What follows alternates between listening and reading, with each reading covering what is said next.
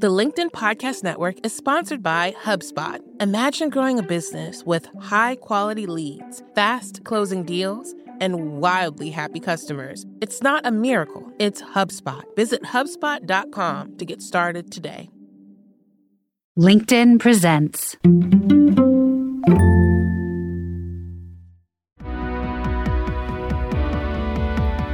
I'm Morra Aarons-Mele, and this is The Anxious Achiever. We look at stories from business leaders who've dealt with anxiety, depression, or other mental health challenges, how they fell down, how they pick themselves up, and how they hope work will change in the future.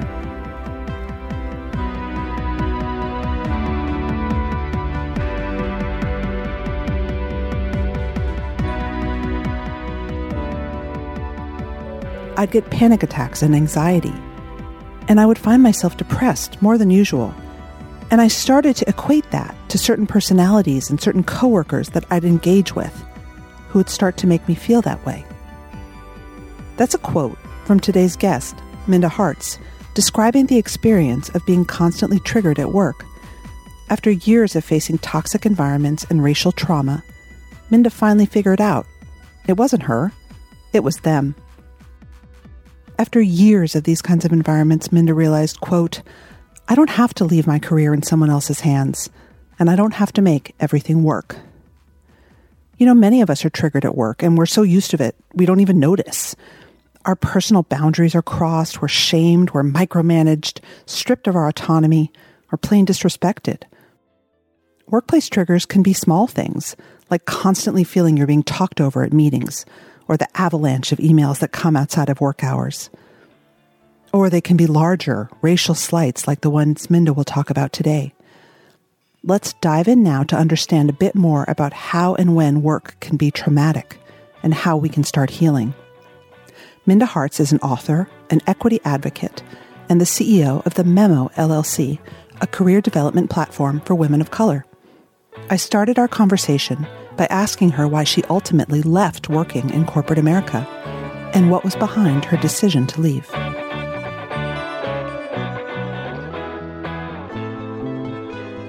It really was just this feeling of isolation constantly, at least where I sat. I was the only Black woman, the only woman of color. And so I started to kind of settle into these biases. And because of the work I did, I would have a portfolio of very high net worth individual, mostly men, white men. I would have to eat a lot of things that I didn't want to because of some of the things that they would say to me in meetings or, well-intentioned but harmful.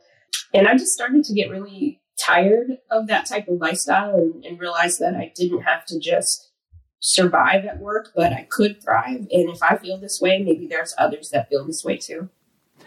What was the moment where did you have a take this job and shove it moment?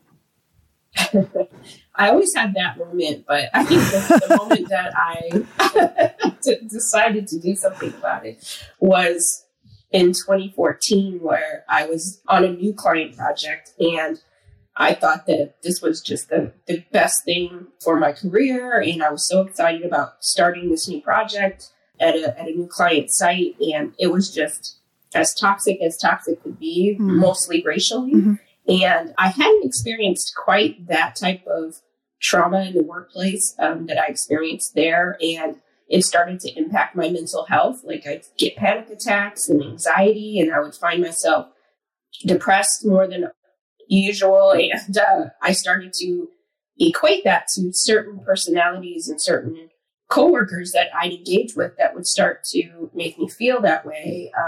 And very long story short, I ended up finding the courage to go and have a conversation with the most senior woman in our department to just say, hey, you see these things going on. I really need some assistance here. I can't change this culture by myself. And she told me that there was nothing she could do about it because she had a personal relationship with one of the people that was causing me a lot of trauma. And it was in that moment that I realized that I don't have to leave my career into somebody else's hands, that I don't have to make everything work. I think sometimes as women, we feel like we have to.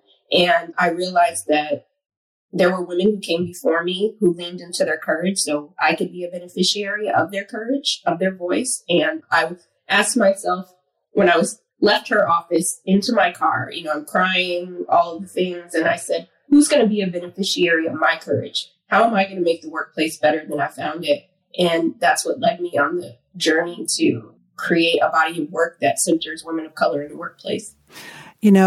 When you talked about feeling panic attacks, I want to zoom in on that because I don't know if listeners have had this experience. I have too, of there literally being a person that you work with who makes you physically sick.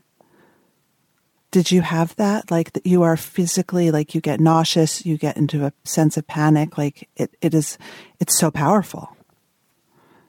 Yes. I hope there's not many people that have to experience it because it's one of the worst feelings. But I didn't understand when I was feeling this way. I literally just thought I was losing my mind, right? I thought something was wrong with me because I would be in certain meetings and I could barely get my words out. I mean, I didn't even recognize myself after a while. I mean, literally, if you would have asked me what my name was, I would have struggled to say Minda Harts because that's the feeling, the paralyzation that I would experience around this particular person. And I feel that angst when her name popped into my inbox account because every time I engaged with this person, it was always toxic and it was starting to impede upon everything. I started to question myself, just my health. And again, I didn't necessarily at first equate it to this person or this environment. I thought it was me. And so I was very concerned. And then once I realized, oh, this is a trigger for me and this is what's causing it, I realized that my mental health is more important than anything else. Well, you write that we act out the trauma on ourselves, as if we're manifesting through our own anxiety, the trauma and the systemic issues that we're experiencing. I mean, that feels so deeply unfair. And yet that's what you were doing, it sounds like. It was because I thought that if I worked harder, if I, brought her cupcakes, maybe that would change the dynamics, once she understood that I'm not here to take your job. I'm just here to collaborate, not compete. I thought that I needed to be doing more to show this person that. And so I did put the mirror on myself thinking it was me when I realized it was a system who failed me, but it was also this colleague and then everyone who watched it all unfold. So what would you tell Minda today? What would Minda today tell Minda back then? I would definitely tell her, you don't have to wait for somebody else to affirm you in the workplace if you're being mistreated. Like, what humanity, dignity, equity, and respect feels like. And so anything outside of that, you have a choice. And the younger version of myself didn't think I had a choice. I thought as a first generation college student, first person in my family to enter into corporate America, that this is what I had to do. I had to get that gold watch, right? I had to get the bear at the end of the day. This is what my family is counting on me for. And realizing that if she chooses herself, everything will work out the way that it's supposed to. Mm. When this show first started, we did a great episode called The Anxiety of the Only. And I'm curious if you felt, being that achiever, if you thought of yourself, or if you can look back now and think of yourself, gosh, that all made me really anxious. Yes. It's funny that you say that because I think the underlying, symptom, I had always probably felt anxious about that, right? That responsibility. But I think then getting into environments that demonstrate exclusivity, it just compounds that feeling. I really hate to admit to you that I spent 15 years in my prior life and there wasn't a day I didn't go to work feeling anxious. And you weren't anxious? I didn't know I was. Till I was in the situation. But the feeling, I didn't know how to articulate that feeling, right? I always felt the angst, but I didn't know what to call it and I didn't know why. And I'm just so glad that we have conversations like these to name things that we don't always have the words for. Mm. When did you get the words? I'm so curious. Like, what was your journey? Because in your book, you write about doing many different modalities, and therapy is one of them. Like, what was your journey into getting the words to label your anxiety? Yeah. I started to think about all the stories I had heard from, the elders about the things that Black and brown people, women are supposed to do when they get inside the workplace. And this idea of just keep your head down and work really hard and, don't rock the boat, and just all of these narratives about kind of taking away your own humanity to appease other people. And we had normalized that. That was like the blueprint of going into a predominantly white environment. And I accepted that blueprint for a very long time. And then once I realized that some of my colleagues were really enjoying their work experiences, we were working at the same places and having a very different experience. And I wanted to be able to know what their experience is, not having to worry about race and, gender at every turn, or about being too aggressive, being too Black, being too anything. And I always felt like I was walking on eggshells throughout my career. And at the last year of it, I just really started to interrogate and investigate, what's my part in this? I'm being complicit in my own oppression. I'm participating in this. And I'm also saying that it's okay for the next person to enter in and have to accept this type of work style and environment too. And so I just started to think about the future and the women that come behind me or sit alongside of me. What am I doing to make it better for them? And I really just started to think about that. So I'm like, maybe it's not going to be as good for myself, but if I can do something different to make it better for somebody else, I don't want them crying in the bathroom. I don't want them crying at home or in the car. Like, I just thought about all those things, and I just wanted to be part of the solution. In your most recent book, you set the frame so powerfully of women of color as being heartbroken by their experience at work. And I'm curious, now that you're many years out, how can you spot a broken heart in your talks when you meet people? Can you spot people or women who've gotten their hearts broken? Yeah, unfortunately, I hear from brokenhearted women several times a day, right? Emails, direct messages, social media. I mean, the stories that people share with me and tell me, it breaks my heart again, because these aren't things that happened in 1965. These are things happening in 2022 that would blow your mind. And I have to tell you this, back in 2014, when I was experiencing a lot of oppression in the workplace, when I sat in my car and kind of made the decision that I needed to do something different, I was so heartbroken. And not just because of that environment, but because of all the other environments that I have been into and who just did not see my humanity, were not willing to change. And I felt that rush of emotion from my very first manager, who said, "You people love your bright colors," and joked around about Black people liking bright colors for 15 minutes, all the way to that meeting with that woman who could not and would not want to change the dynamics that I was experiencing.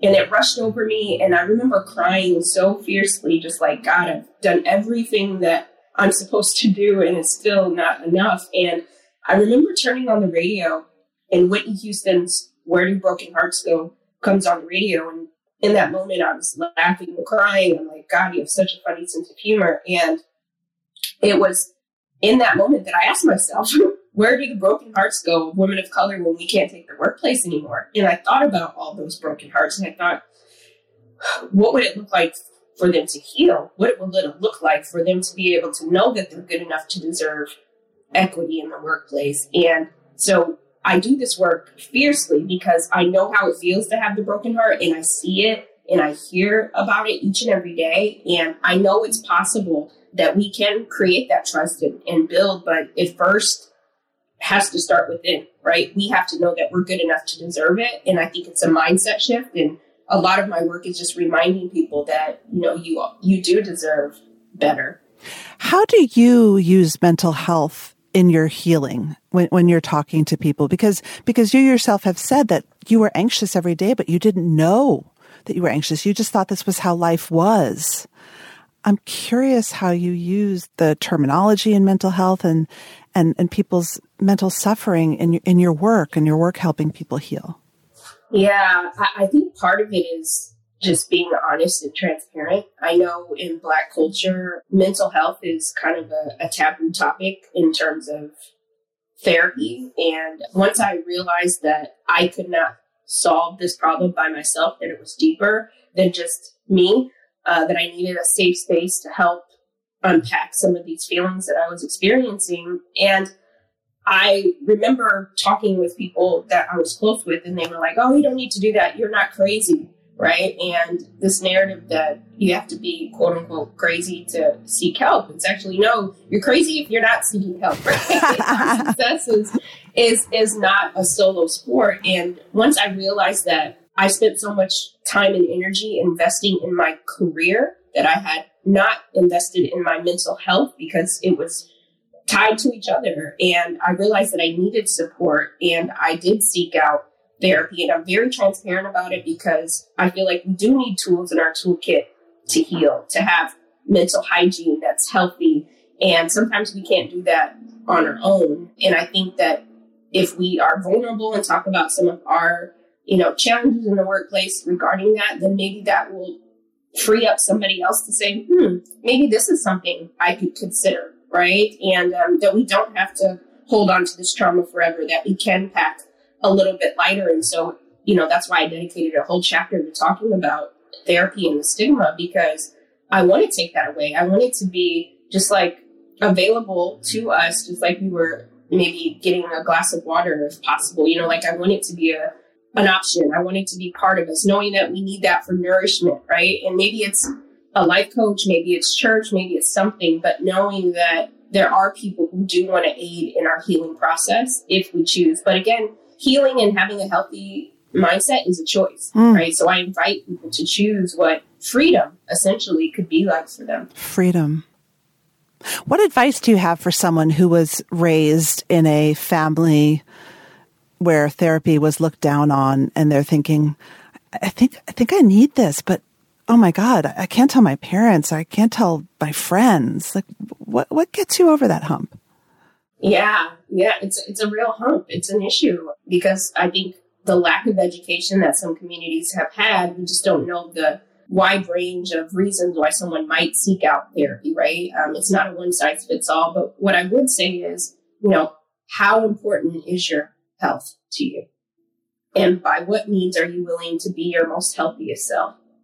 And I would guess that most of those people listening to our conversation want to be their most healthiest self, right? So consider what it would look like if you added therapy to your toolkit. And I would say, sometimes if you have people who might discourage you from being your most healthiest self, not because they don't want you to be healthy, just because they don't have all of the education to know what healthy means, right? What freedom means, but maybe you start that process to see what it looks like, find the right healer, health provider that you feel comfortable with. And then once you start to go down that journey, the people closest to you will end up seeing a different version of you, a more healthier version of you. And then, they'll see it for themselves, and we can be those role models. And so I would definitely say protect your heart, protect your mental health, right? That's something that I made a misstep on. I wanted to tell family members, and I should have kind of known that they just weren't in the space to kind of think outside of the box in that way at that time. And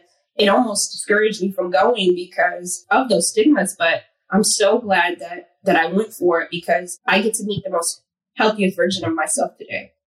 The LinkedIn Podcast Network is sponsored by TIAA. In the last 100 years, we've seen financial markets swing, new currencies come and go, decades of savings lost in days, all showing that a retirement plan without a guarantee, quite simply, isn't enough. So more than a retirement plan, TIAA makes you a retirement promise.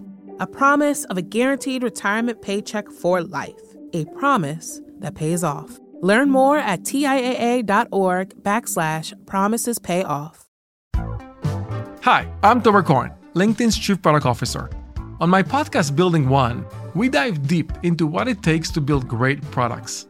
Recently, we had Zach Perret, the CEO of Plaid, and he shared about his struggles building a financial app for consumers and how he was able to turn it all around with a critical pivot. Take a listen. I personally couldn't resonate as much with the consumer set that we were trying to reach.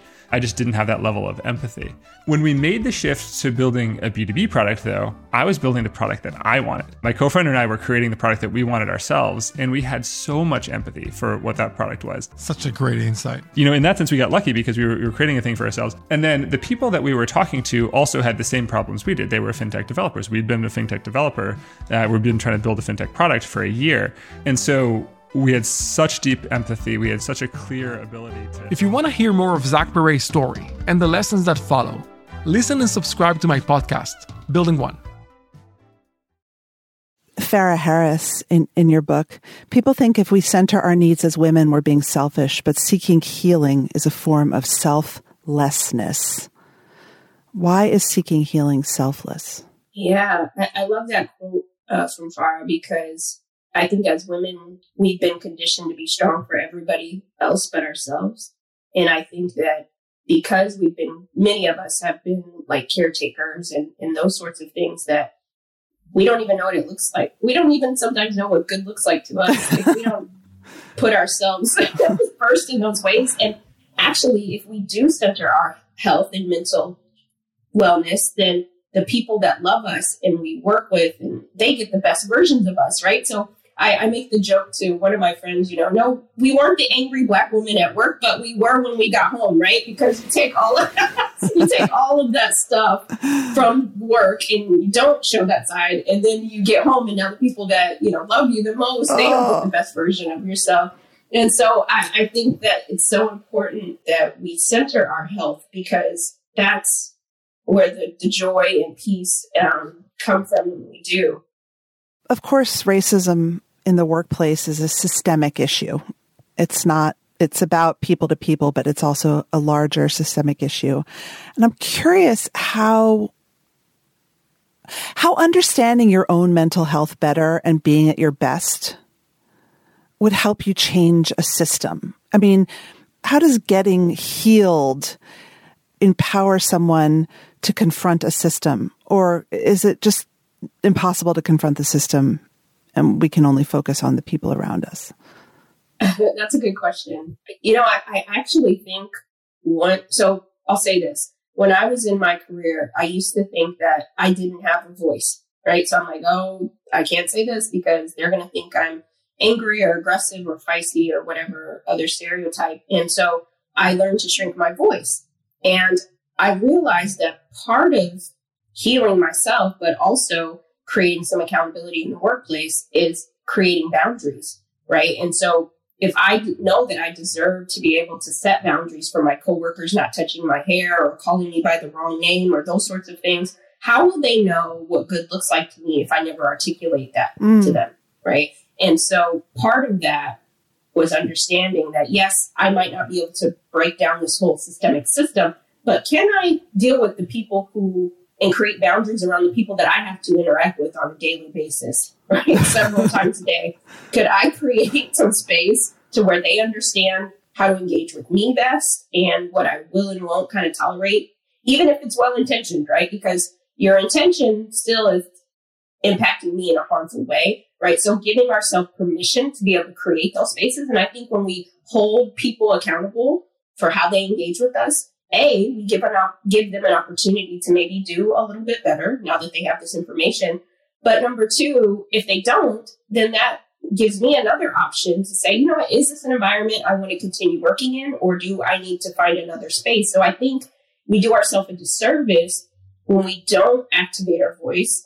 We all have a voice. We just have to decide how we want to use it. But first, our healing is so important because we have to remind ourselves that, yes, you should be able to have a quote unquote difficult conversation in the workplace that's affecting you doing your best work, even if you're not aware of it. Because I think what we do is we normalize toxic behavior in the workplace and we give people passes and then we ruminate on it, right? And then that affects our mental health. And we're upset with these people that don't even know that they've caused us harm half the time. Right. We keep it in. Let's talk about triggers. I think this is such a valuable exercise. You talk about helping people in the book begin to understand and bring to consciousness the racial harm that is triggering them. Can you talk about that a little bit?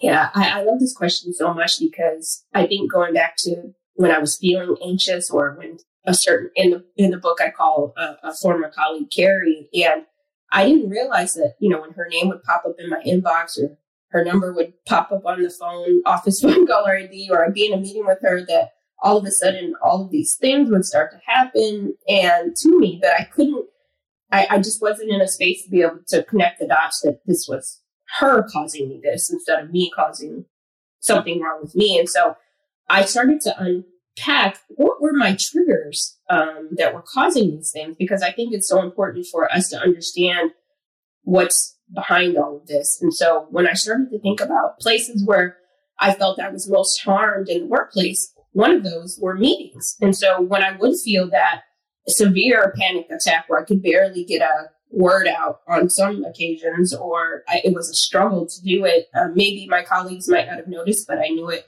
within myself. It was when she was there, or when certain people would say jokes that were racially charged. It would happen inside of meetings. And that's when I realized, okay, what can I do, or what conversations do I need to have so that this environment isn't so triggering for me? And I think once we understand what those triggers are, then we can start to solve for that, right? But if we don't acknowledge that certain things in our lives or in the workplace are triggering us, maybe it's your manager, maybe it is your inbox, I don't know, at least where we sit now, you can't probably make it through a workday without checking your email. So you're going to have to figure out how to manage that trigger, right? So figuring out why these things are important so that we're not suffocated and paralyzed by these experiences. And then we can work to solve on how to create solutions and frameworks to help us get through those tough moments. Right.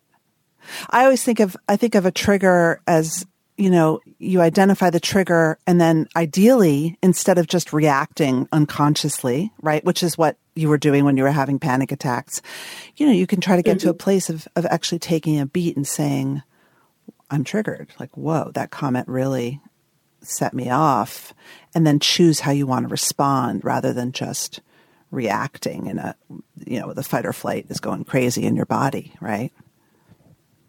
Absolutely. And I'm glad that you mentioned that, because I think part of this, our mental health, is you have to acknowledge that these things are a problem first, because I think if we're all kind of in the workplace pretending that these things aren't happening, right? And I think that once we acknowledge them, you can't solve for what you're not willing to confront. And that your colleagues may never affirm you, but can you affirm yourself to say, you know what, this is triggering to me?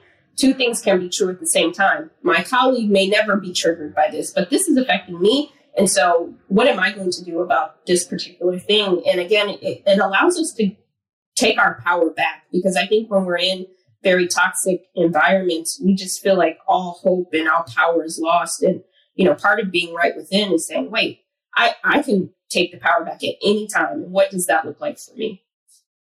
Let's talk about the system, though, for a minute. You have said a manager's role, in my opinion, is to eliminate barriers for the people on their team, not create more. And I'm curious how this applies specifically to mental health in the context of racial trauma. Where can managers even start?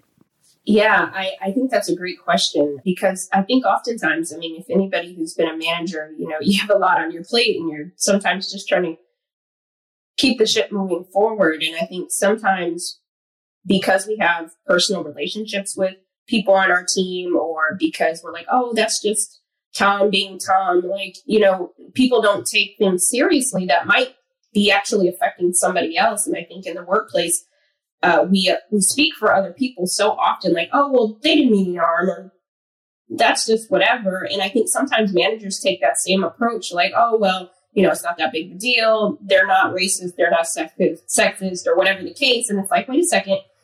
That may not be your experience, but there might be someone on your team that is a problem for them, right? So if we're allowing toxic behavior as managers because, we know someone didn't mean harm, again, that might be true, but is it impacting someone else on the team in a negative way? So in that case, we should address it in a way so we eliminate the barrier so that we don't just keep compounding it. And I think if every manager commits to everyday acts of equity, to understand that this, again, is not my experience, but if I have diverse talent on my team, then I can't let certain colleagues talk like this recklessly in meetings, right? Or send emails that are disparaging and humiliating, even if they didn't intend to. And so I think it's important for managers to tap into their emotional intelligence and say, what can I do to make sure that everybody on my team is invested in, right? And what do they need from me to be their healthiest selves, right? Because if everybody's safe on the team,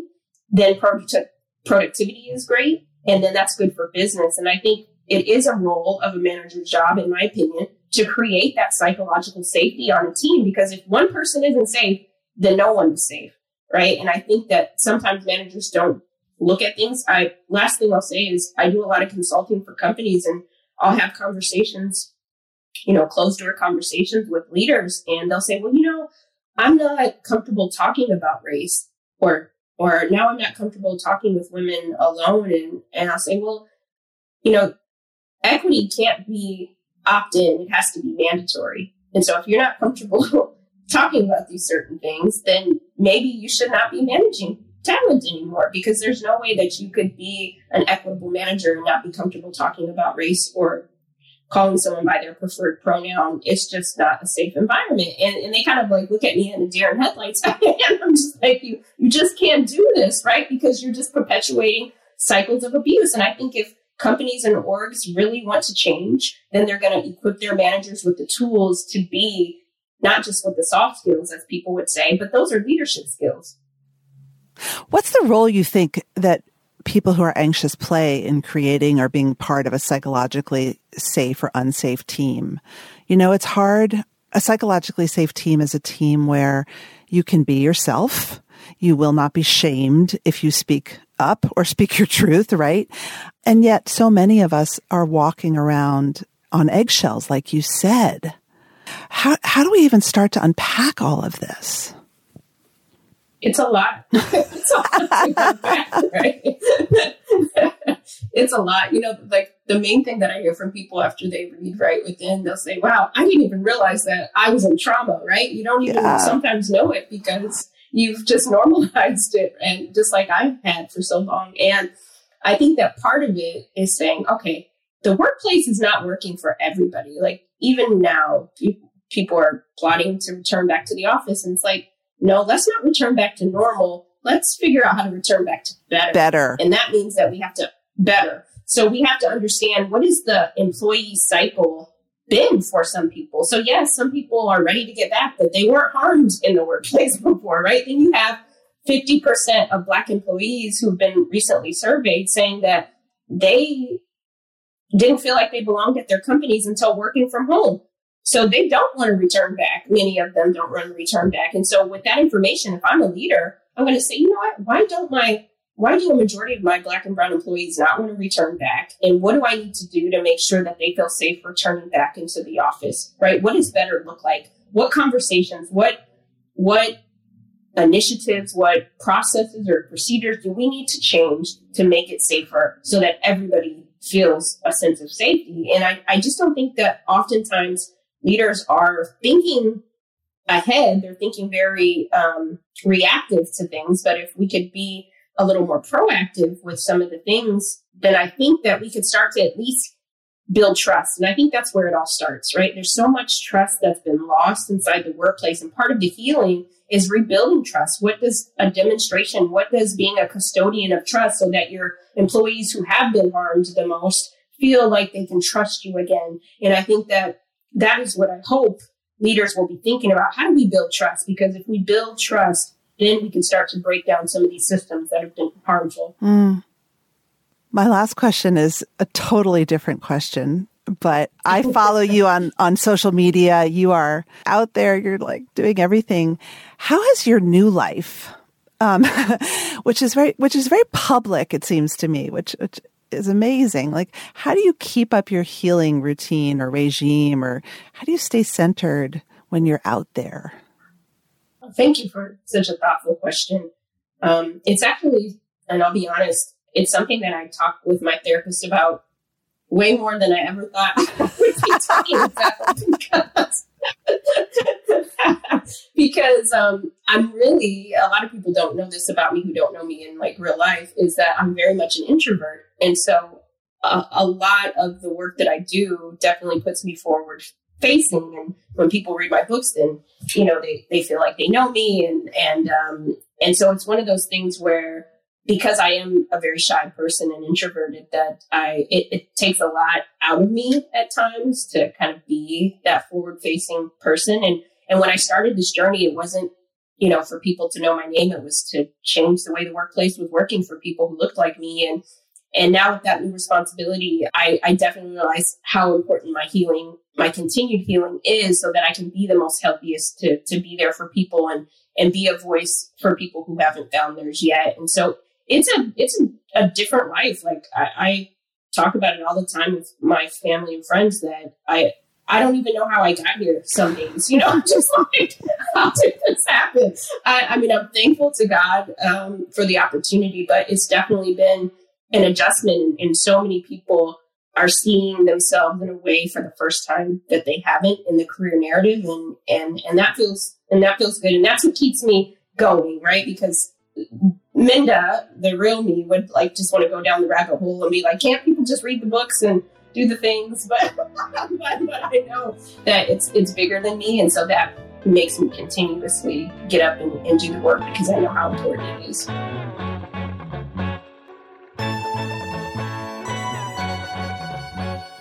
That's it for today's show. The Anxious Achiever is produced and edited by Mary Dew. Our assistant producer and sound engineer is Nick Krenko. Many thanks to all our guests for sharing their stories with us. On an upcoming show, we'll be looking deeper at imposter syndrome and how it affects your mental health. To share your story about imposter syndrome, send us a voice memo or video to anxiousachievermail@gmail.com. You can tweet me at Morra AM or reach me on LinkedIn. Send me a message. I promise I'll respond. If you love the show, tell your friends, subscribe, and leave a review. From LinkedIn, this is Morra Aarons-Mele.